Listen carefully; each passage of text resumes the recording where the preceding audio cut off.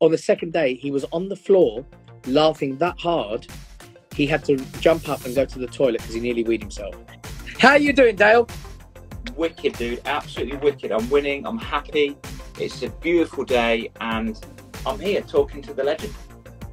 And I'm here talking to a legend in the make. You are such a lovely guy. And do you know what, Dale? I have to tell you, the first time we met was at that park, wasn't it? And do you know what? From there, we just kicked off, didn't we? We just kicked it off, and it's been such an epic journey. I think we've known each other 10 months, and it's like I've known you 10 years. I know. And the thing is, when we do meet again, because we will meet again, it'll be exactly the same. Absolutely. It's like a brother thing, right? It's just... Totally, yeah. And you know what? Good people attract good people. It's a magnetic thing. I always talk about this, actually, when I'm doing my morning motivational talks. What you think about, you become. And what you project out there ultimately comes back to you in abundance. So if you're projecting really good, positive vibes, kindness, love, care, this and that, whatever, it's going to come back to you in abundance. Simple as that. Yeah. And that's what we did. We connected on a different level. Yeah. And dude, I always say as well that you are the best hugger in the entire world. Yeah. Well, I try and hug people in that way. Do you know what? I love hugging. I love hugging people. I love showing people affection because I think it's very important. There's not a lot of it out there. And I know you work a lot with kids. And you know what? I think when you show affection, if you're a parent, if you're a loved one, if you're a brother, a sibling, whatever cousin, it's nice to show that affection. I used to do it. My dad and me, we were never really affectionate. Okay. So we had that kind of respect attitude towards each other. I mean, he worked from like 6 a.m. till 7 p.m. every single day. So I didn't really get to know my dad till I was well into my teens. Right. And he was there. I knew him. I loved him. Why I loved him, I didn't know, apart from the fact that he was my dad. But I didn't have a relationship with him. I wasn't like, come on, let's go to the park and do this and do that, and play football together. We didn't really have that kind of relationship. So one of the things we had was the respect. And so when I see my dad, I would always, even as a young man, I would always cuddle him, kiss him, all that. And that's kind of progressed to my friends, my relatives, even people I don't know. I kind of show them affection. I give them a cuddle when I meet people because I just like to show that, there's a lot of love out there and everyone and anyone can actually give you that without it being anything more than just friendship. Amazing. Dude, I really want to tackle, if it's okay with your permission, your relationship with your dad. In a Absolutely. moment, I would, oh my gosh, but I would love for you to, because I want my audience to see and witness the delight, which is Kev Orton, bro. So tell me, who are you? What are you been up to? What's going on? Okay, so my name's Kev Orkian. I'm a comedian, musician, actor, singer, speaker, and a business owner. I own a business. I own 4 businesses, all in the entertainment industry. One's to do with comedy clubs, or 2 are to do with comedy clubs. Sorry, one's to do with agency and cruise ships and corporates, and one's to do with pantomimes. So I've been in the business 28, 29 years. I've toured all over the world, more times than I can count. I headline in Vegas every year. I headline in South Africa every other year. I do a national tour and international tour of my one-man show to 46, 47 cities around the world. I do pantomime in different countries. I'm one of the only comics that does.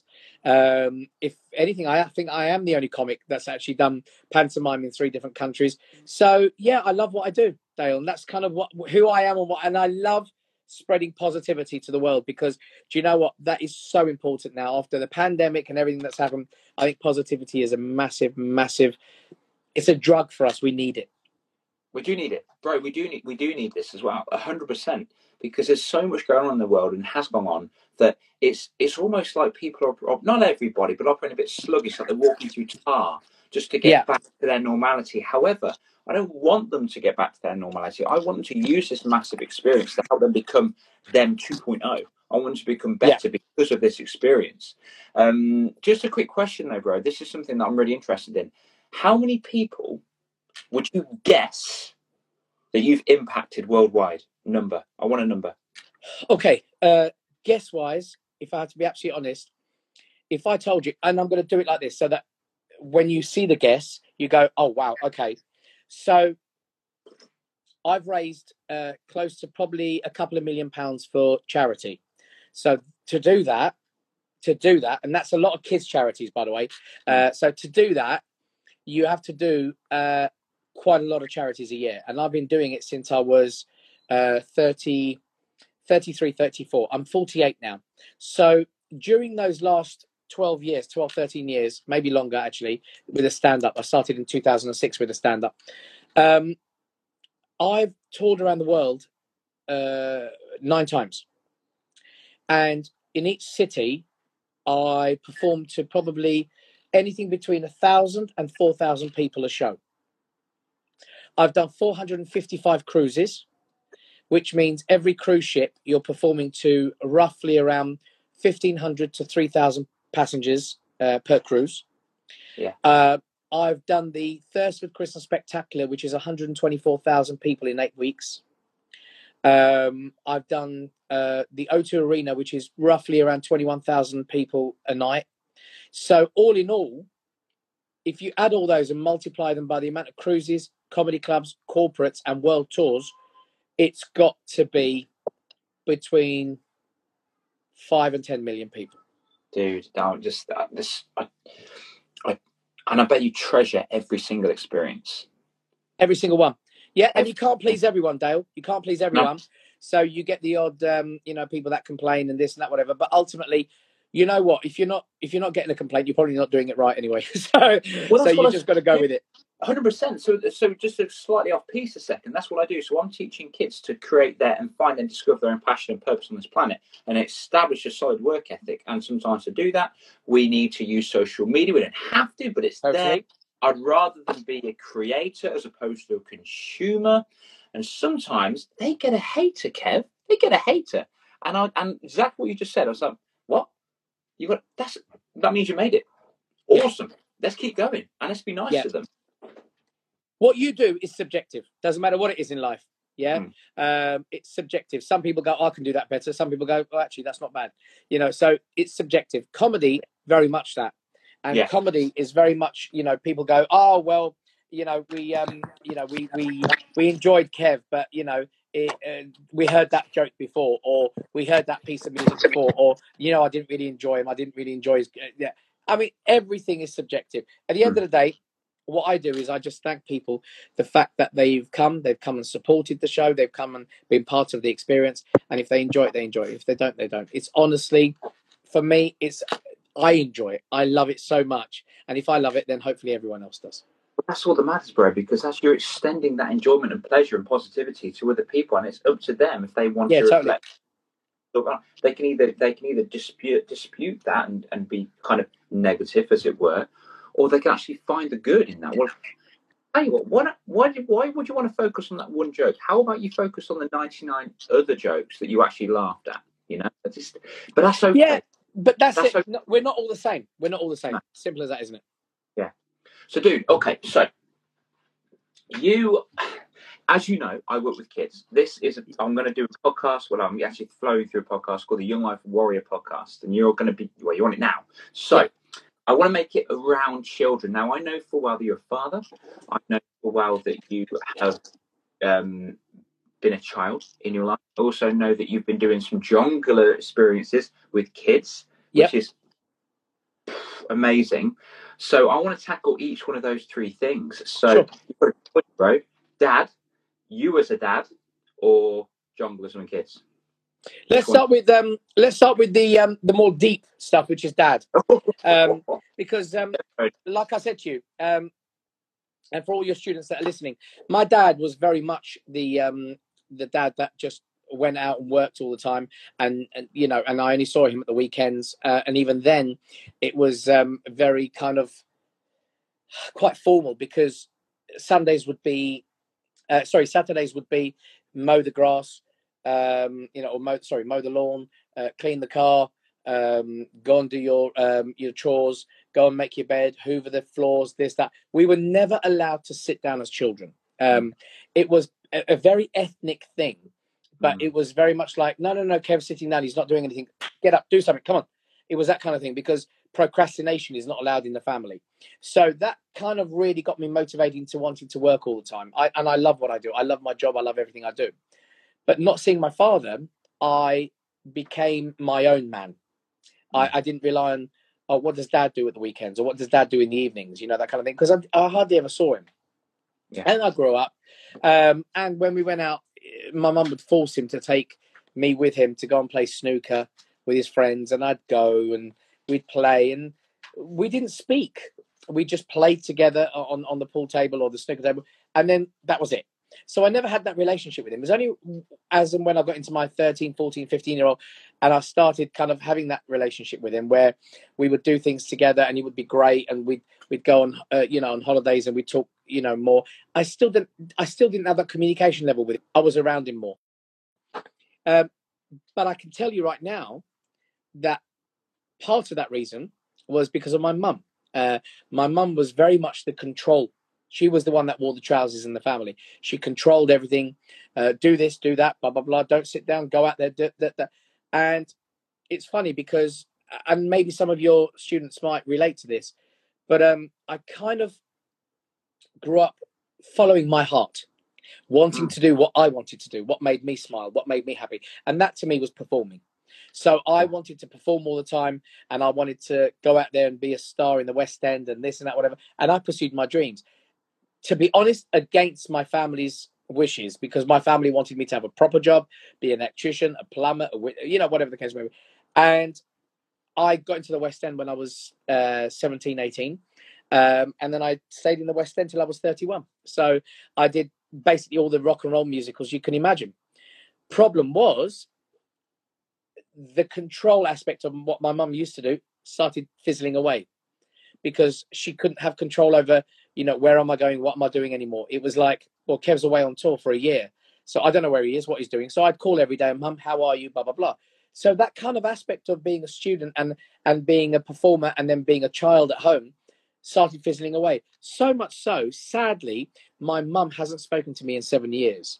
And the reason she hasn't spoken to me in 7 years is because she's lost all control. Because then I became a dad and I started looking after my children.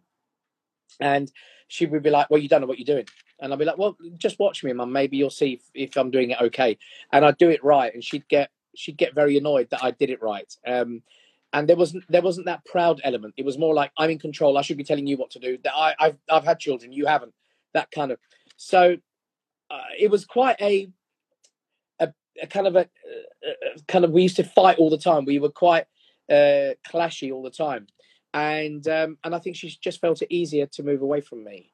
Even though they only live 15 minutes up the road, I haven't seen her in 6 years.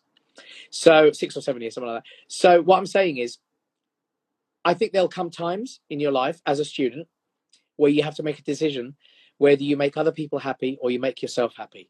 And for me, there was no compromise. I had to make me happy first, because by making me happy, I'd make everyone else in the world happy. So I pursued my career as a performer, as a musician, even though it was my mum's dream to play the piano for me. I ended up being a concert pianist. And I know she was very proud of that. But it just goes on and on. And I think it gets to the point where you know that once you've made yourself happy, then it's quite easy to make other people happy, because you've got enough of it to give back.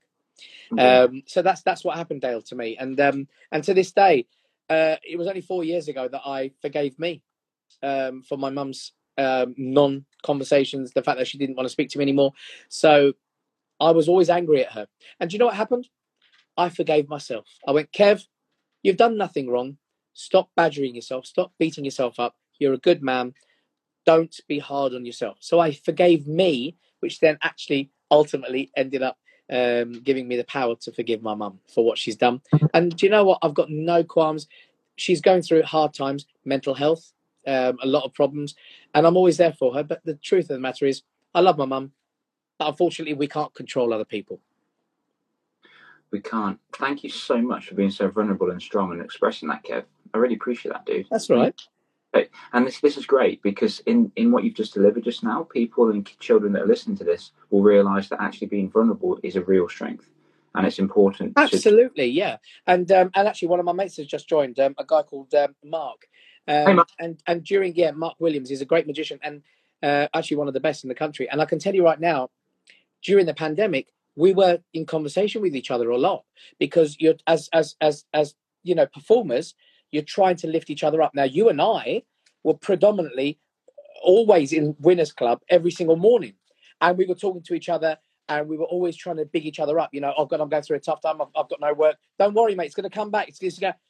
But away from that, my other friends, we didn't have that connection. So the fact that I spoke to, you know, Mark Williams, there was another guy called Matt, and a couple of other people, and you lift each other up. I think that kind of kindness during the pandemic really saved a lot of people, not just from, you know, being very depressed, but mental health. It helps us all.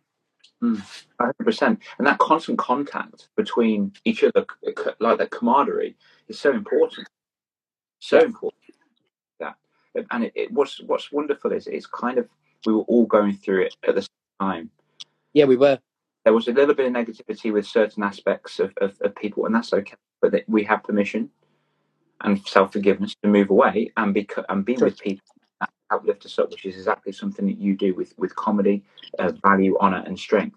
And I can't believe it's taken me this long to get you on a live with me, bro. Seriously, what's wrong? So you were talking on there, which is wonderful. I think maybe I'm hearing your dad had a very strong work ethic, and I'm very thankful, because if he didn't do that with you, I don't think you'd be where you are today, because you are true. Work ethic. You've got a good work ethic. You've got a strong heart. And it's powerful. But what I'm really struggling to understand is, what gave you the audacity not to listen to your parents? What gave you? Because I mean, come on, let's face it. You should have got a real job, young man. But no, you were just swanning off at the West End and doing whatever the fudge you wanted to do. So, what gave you the audacity to do that? And what advice? Twofold question. What advice? I think it's a really good question. I've never been asked this question before, and I think it's quite an easy one to answer. I was not going to compromise on what my heart was shining at. Yeah, but these are your parents. So why were you defying them? Come on, they're your cultural architects. They raise you, they push you, they give you shelter, they give you food, they give you clothes, they give you a house. They've imprinted onto you in the imprint phase from 0 to 7. What gave you to not listen to them? Do you know what? I don't think it was not even listening to them. I think what happened was, I had already put in my mind that even though my parents don't want me to do as such what I'm doing, the fact remains, if I can prove to them what I'm doing and showing them how happy I am with it, they will see that my happiness cannot be compromised in any way. So it wasn't I was going against them.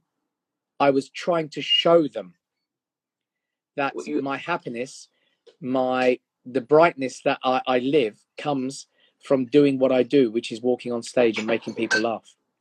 Amazing. So in its own way, the way you explained that tells me that you were, in a roundabout way, attempting to, but your own way, your own method. Yeah, to make them proud in some way, shape, or form is exactly what it was. And I can tell you right now, when they saw me in the West End with my second ever credit. My first one was Me and My Girl. I played the lead. I took over from Brian Connolly. My second show was Fame, the musical, which I was playing I was playing the lead comedy role in it. And I walked on stage, and we were in the West End. We were in the Victoria Palace. And I just basically invited them to the show. They watched it. After the show, they saw me get bombarded by shed loads of fans wanting autographs and this and that, whatever. And they came up to me, and I'll remember my mum always saying to me, "We are very proud of you. We see you at home." And she didn't cuddle me. She didn't kiss me. She didn't do anything. And then I got home, and I was still living with my mum and dad at that point. And when I got home, I said, "Did you enjoy the show?" They said, "It was very good. Well done." That was it. There was nothing more to it. So it was a hard graft for them to accept me as a performer, I suppose. But now they saw that you cannot deny a child's smile and a child's happiness when they're doing what they love doing. And I've always said, by the way, Dale, if you follow your heart and you do what you love doing, you will be in the 1% of this planet doing exactly what we were born to do, and follow your heart's happiness. And if you're not doing it, which is 99% of the world, doing something that they don't really enjoy, it's a real shame. It is a real shame. It is a real shame. Every single person on this planet is born with a set of micro talents and powerful talents, and for them never to discover them, it's heart wrenching, Kev. It's so heart wrenching.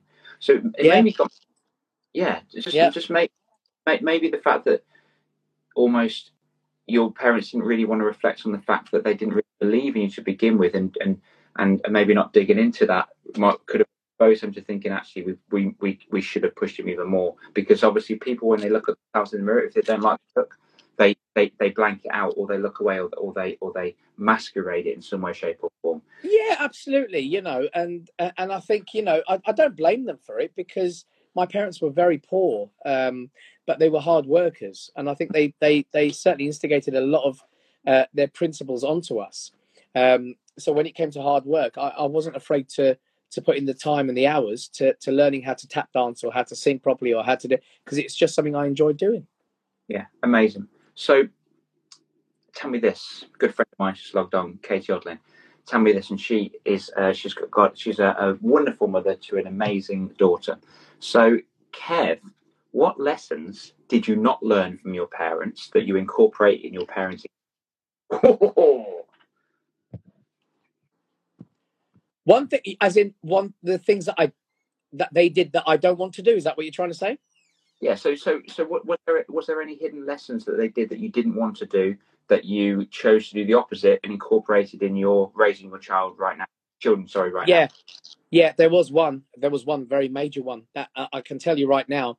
I think we all go through it. We've all been through it categorically. And I can tell you right now that my mother and father were massively detrimental to my my money education. Because for them, they believed you worked, you earned, you paid out your taxes, you paid out the rest for your shopping and bills. Whatever you had left over, you saved up, and then you went on a holiday if you could afford it. And then when you got to 65, you retired and you lived off the state. Simple as that. That's what they said. So the potential of actually being financially free at a young age, putting money away, how to save money, how to actually be money savvy, I learned on my own back when I was in my 30s, early 30s, when I was in £120,000 debt from the age of 26 to the age of 31. I was in 125. I'd accumulated, £125,000 worth of debt that I had accumulated through a bad loan for 45 grand, and 6 or 7 credit cards, all maxed out between £4,000 and £6,000 each. And that was that bit. And then I'll never forget, I was actually at home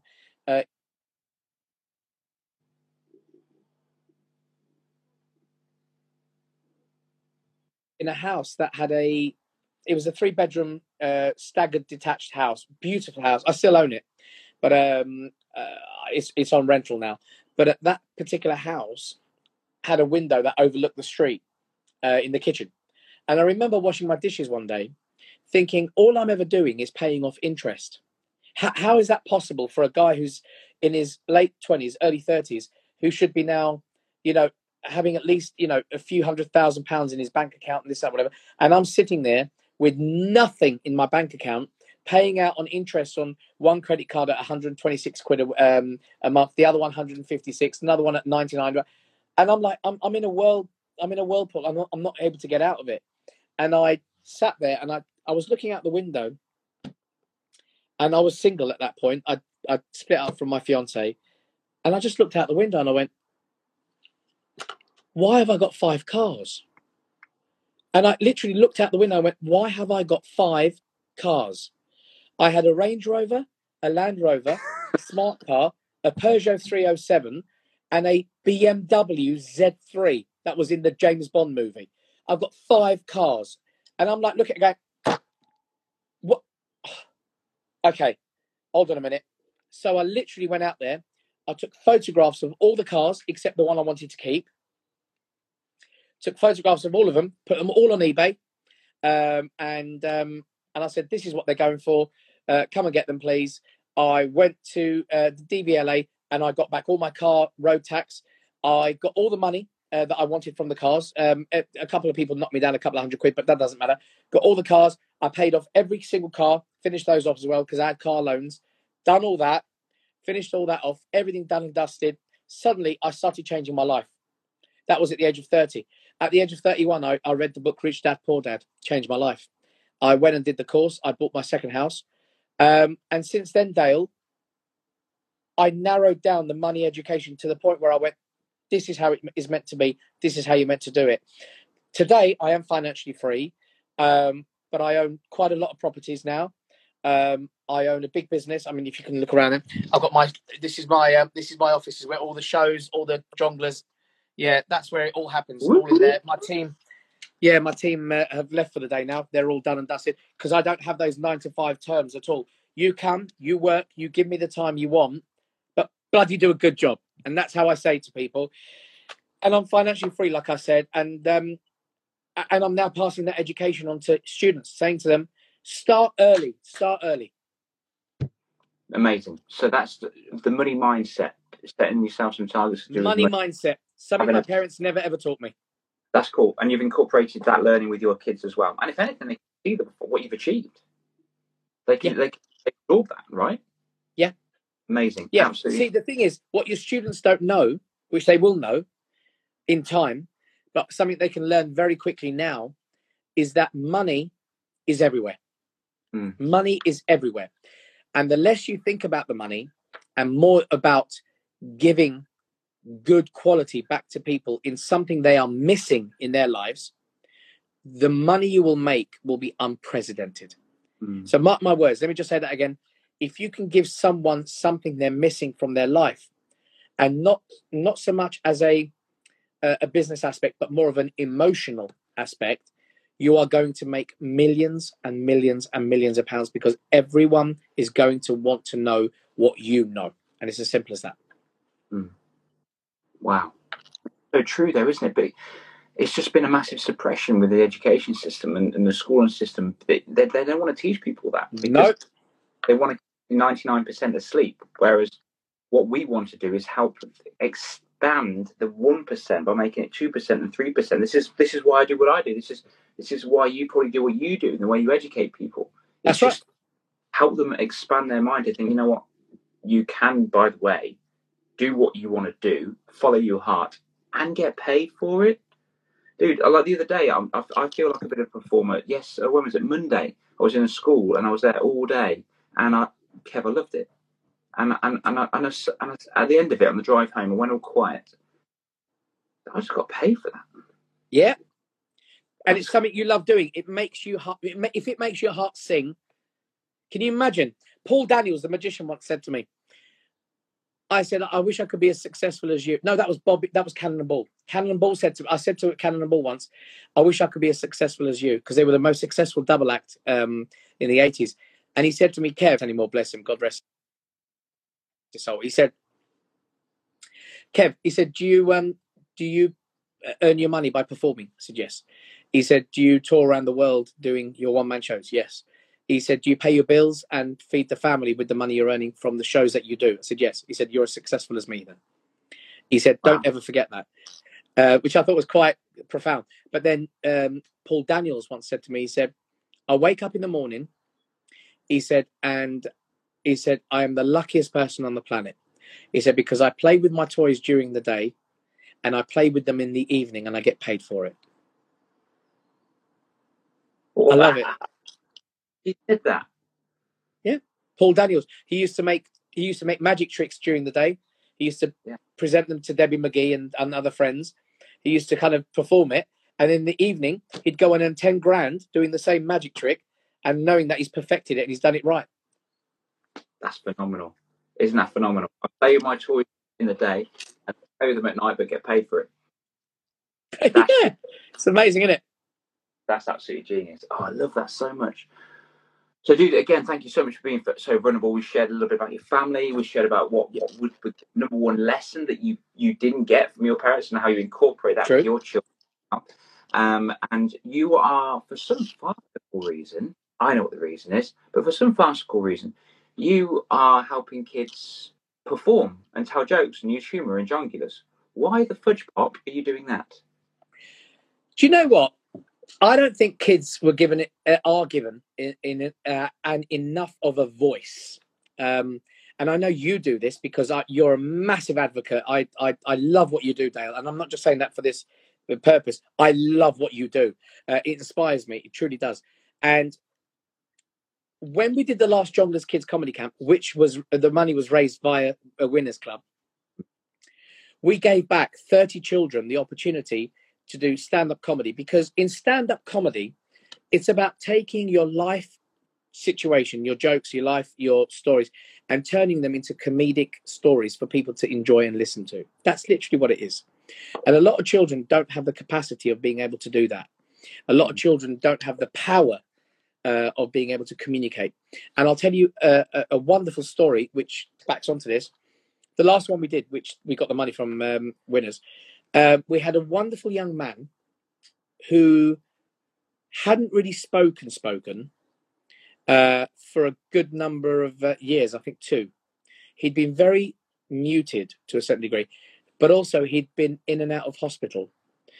He'd had more operations on his back than any child they'd ever experienced, apparently, on this occasion. So this kid was really down in the dumps.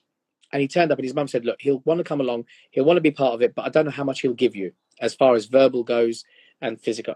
No problem. I said, no problem. So he came in, wonderful young man. We spoke. We had a good gig. We had a chit chat, whatever. On the second day, he was on the floor laughing that hard, he had to jump up and go to the toilet because he nearly weed himself. That was on the second day of doing the stand-up comedy Jongleurs tour. 4 days we did the Jongleurs Kids Comedy Camp, and all our children were telling jokes, doing stand-up, being expressive, learning to talk and coming out of their shell. And that's what it's about. Ultimately, it's not always about telling the joke. It's actually about helping kids understand communication and getting them to talk and actually express themselves through the art of stand-up comedy. And that's absolutely genius and beautiful. Genius and beautiful, because we're trying to go around doing it anywhere we can, really. Yeah, well, I need to know where the next one is, 100%. So I can tell you right now, the next one we're doing April 11th to the 14th. And we're doing it in Hertfordshire. 11th to the 14th in Hertfordshire. We've got 30 spaces available, and we're going to try and get the kids in. We've got, I think, 5 spaces already taken, so we've got 25 spaces left, and it'll be in Hoddesdon in Hertfordshire, where you can. I mean, the closest station is Broxbourne. Kids come. It's 4 days, 10 till 2 o'clock, and we provide food for them as well. That's absolutely incredible. Absolutely incredible. I need to get that because I'm going to share that on my page as well. So all right, love. I can send you the image afterwards. I've got somebody in mind. I've got one of my kids in mind, and he's hilarious. We've got it's so.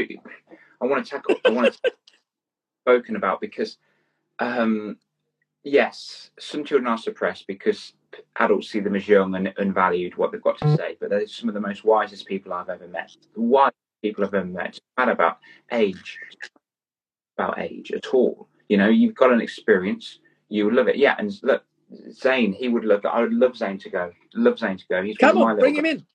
Bring him in. Absolutely. That's what it's all about. It's about getting kids to open up and really just like express their their talents with us, and that's what it's about. You know, we don't put them under pressure, and we don't do any kind of showcase at the end. We just come along, write jokes. Let's learn how to tell jokes. Let's do some trust games, some games where we can really get to know each other better, and then how to hold a microphone, how to tell a joke, how to stand up, and how to just speak.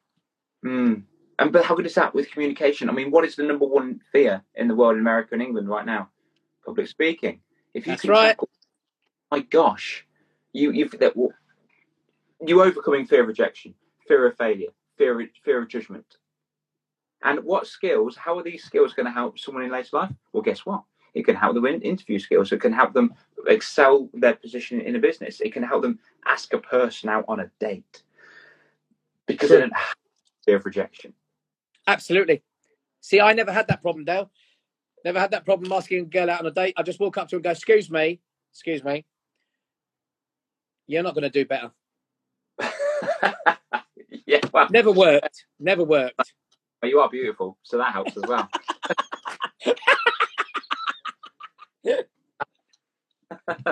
Nice one, bro. Cool. So I'm gonna because I know you're a very active man, and I love and appreciate and respect your time. So for the listeners here right now, if you had a magic wand, and if you could impart one phrase or sentence, and I haven't warned you about this, so you have to, maybe there's something in already there, but one phrase or sentence in every single human being's brain on the entire planet, what would that phrase be and why? For me, there's only one phrase, and that phrase is, no matter whether you're going through hard times or good times, it is crucial to always think positive, because positivity breeds positivity. It also attracts it, and it also gives it to you in abundance. Mm-hmm. So when you are going through a tough time, like, for example, you've had some bad news, or you're stuck in traffic, or something horrible's happened, you didn't get the school grade you wanted, or whatever the case may be. We go through adversity every day of our lives. But thinking positive when you're positive is easy. But thinking positive when you're not positive is the secret to actually having a happy life, because that's when you really make a difference to your life. The more you think positive, the abundance comes. And trust me, magnetically, every single human being on the planet will benefit from your positivity. No further words said. Absolutely adore that so much, buddy. So much. You're so fierce and kind at the same time. I don't know how you do it. Get out of here, man. It's not, honestly, you're so kind with your words. You really are. I've never known anyone to come with such wonderful positivity. Like, you're so awesome. And you know what you do, by the way, with all credit where credit due, what you do, Dale, is bloody amazing. It really is, because not only do you come up with these impactful, like, really funny videos, I mean, my God, they're hysterical, but you come up with these incredible ways of actually grabbing the attention of children. And I have many ways that I do things, but I watch you and I see how you do it. And that people really respect that years later. Because my wife, for example, ran an orphanage in Mufaleni in Cape Town. And the children all called her Mama. Many years later, we went back, and those children are now grown up. And it was like as if she had never left. They ran up to her and they gave her a cuddle, because the impact she had on their lives, they will never forget. Just like what you're doing, Dale, and hopefully what I'm doing, they will never forget that impact. And it will be an amazing, amazing memory for them when they become 18, 20, 25. And you hope that they will then pass that on to others. 100%. And that's the secret for me. Not a lot of people know this, but when I want to help the next generation, I want to give them abundance, but I also want to give them the tools and the recognition to help their younger generation. And that's the whole purpose of why we do what I'm doing. So I absolutely adore. Kev, just one last question from Jimmy just here. Go for it. Their over positivity, like being too overly positive. How would you say that? Or is it bespoke to the individual? Do you know what? Unfortunately, in this day and age, over positivity comes across sometimes like you're having a mental health breakdown. Right. So what happens is, for example, let me tell you this. Not long ago, about 2-3 weeks ago, I was in London, Liverpool Street, and I was walking, and in front of me was I think she might have been from Tobago or Barbados, this lovely lady, very attractive lady in front of me. And we were walking together towards the train. We got on the train. She smiled at me. I smiled back. She then smiled at a few other people, smiled back. And then she just randomly started talking to someone, which I thought was quite refreshing, because I do that. And I was hoping that other people do that as well. But she started talking to someone. Then she involved me in the conversation, because I got involved. Then she carried on. And then she turned around. She said, do you know what? She stopped. in the middle, as we both got off the train, there was a few of us there. She stopped and said, "Excuse me, can I just tell you something?" I said, "What's that?" She said, "You look so handsome in the outfit you're wearing." She said, "I love the waistcoat," because I like wearing waistcoats. She said, "I love your waistcoat." She said, "You look really handsome." And I went, "Thank you." And she went, "Not a problem." She said, "Have a wonderful day." So I just like that. I was like, now I did that. And I thought, do you know what? What an awesome human being. Then she stopped another woman and went, "My God, your hair is so nice." She said, "You got such lovely hair." And the woman went, "Oh, thank you." She went, "Thank you so much." She went, "No, your pleasure." She said, "You just look nice." She said, "I thought you got to know." She said, "We got to spread the positivity." She was literally like that. And as she was walking off, this lady, spreading the positivity, the woman she complimented went, "She must be mental," and walked off. So to me, the woman didn't understand that this lady was she was having a high of wanting to give positivity out to everyone. And yet that woman interpreted it as, there must be something wrong with her. She's mental. She's going around talking like, when there isn't. People don't understand that when you're on a positive high, nothing actually really, you want to spread it. You want to spread it and share it with the rest of the world. That's what happens to you. But not everyone gets it. That's such a beautiful answer. I always ask the checkout person how their day is going. I always check their earrings, check see what's going on, have a bit of a laugh with them. Just they had a conversation. Two of them were having a conversation with each other about somebody being quite rude, a customer, and I just cracked a joke and made them both laugh, and we had a big old giggle about it. See, that's fantastic. Yeah. And there was no disrespect to the person that did have the comment, because they could be having a bad day. So it's all relative and perspective behind your own eyes. I think, by the way, Kev, I think my mum's here. So, hey, Mum, love you. Just I think my mum's. Who's your mum? Which one's mum? Mum is Ket Hancock. There she is. She always pops on. But she will love you, mate. She's only just popped on to the end of the conversation. So, she's giving you some hearts. There you go. Don't tell Dad. There she is. Thank you, Mama. Thank you. Right, brother, listen, you're so wonderful. You're so powerful, so kind, so pure. I love it. Love this conversation. It's so love good. You too, my brother. It's a mutual. I can't wait to hang out with you again in real life in the future. Hopefully it's going to be another party in the park. Who knows? We are. Yes, we are. We're doing that. Yeah, we're going to do that. Yeah, cool. Definitely. And then hopefully another comedy night sometime soon as well. So we'll get that going. 100%, dude. I'm all for it. I'll be in London next week. I'm doing a talk in London, Victoria. So if that's your near the area, I can just swing in and say hello. Oh, I might just do that actually, because I'm going to be in London next week. So I'm going to be in London Monday and Tuesday. So I might do that. On Wednesday, I'm actually going on a cruise. So I'll definitely do that. Amazing. Love that. Cheers, bro. I'm going to contact you. God bless you, mate. God bless you too, bro. Love to everybody that's listened and stuck around today. Kevin and I really appreciate you. You're so awesome. Thank you, Jimmy, for the question. And everyone else that's just commented and liked it. And for my audience, please, oh my gosh, make sure you're following this absolute legend. Before we do close, Kev, is there anything you want to offer or anything you want to promote right now at all, apart from Jongleurs? Well, I mean, there's the Kids Comedy Club, as you know, which is the 11th to the 14th of April. Just get in touch with us by just DM me on this, the Real Kev Orkin Instagram. Just DM me, just inquire. And we've got loads of comedy shows going out and about all over the country. Just go to www.jongleurs.com. JONGLEURS. Jongleurs.com. Loads of comedy shows. Go and have a good laugh. That's what it's all about. You're a legend. A powerful man. Love that. Thanks, everybody. See you later, buddy. Bye-bye. Bye-bye.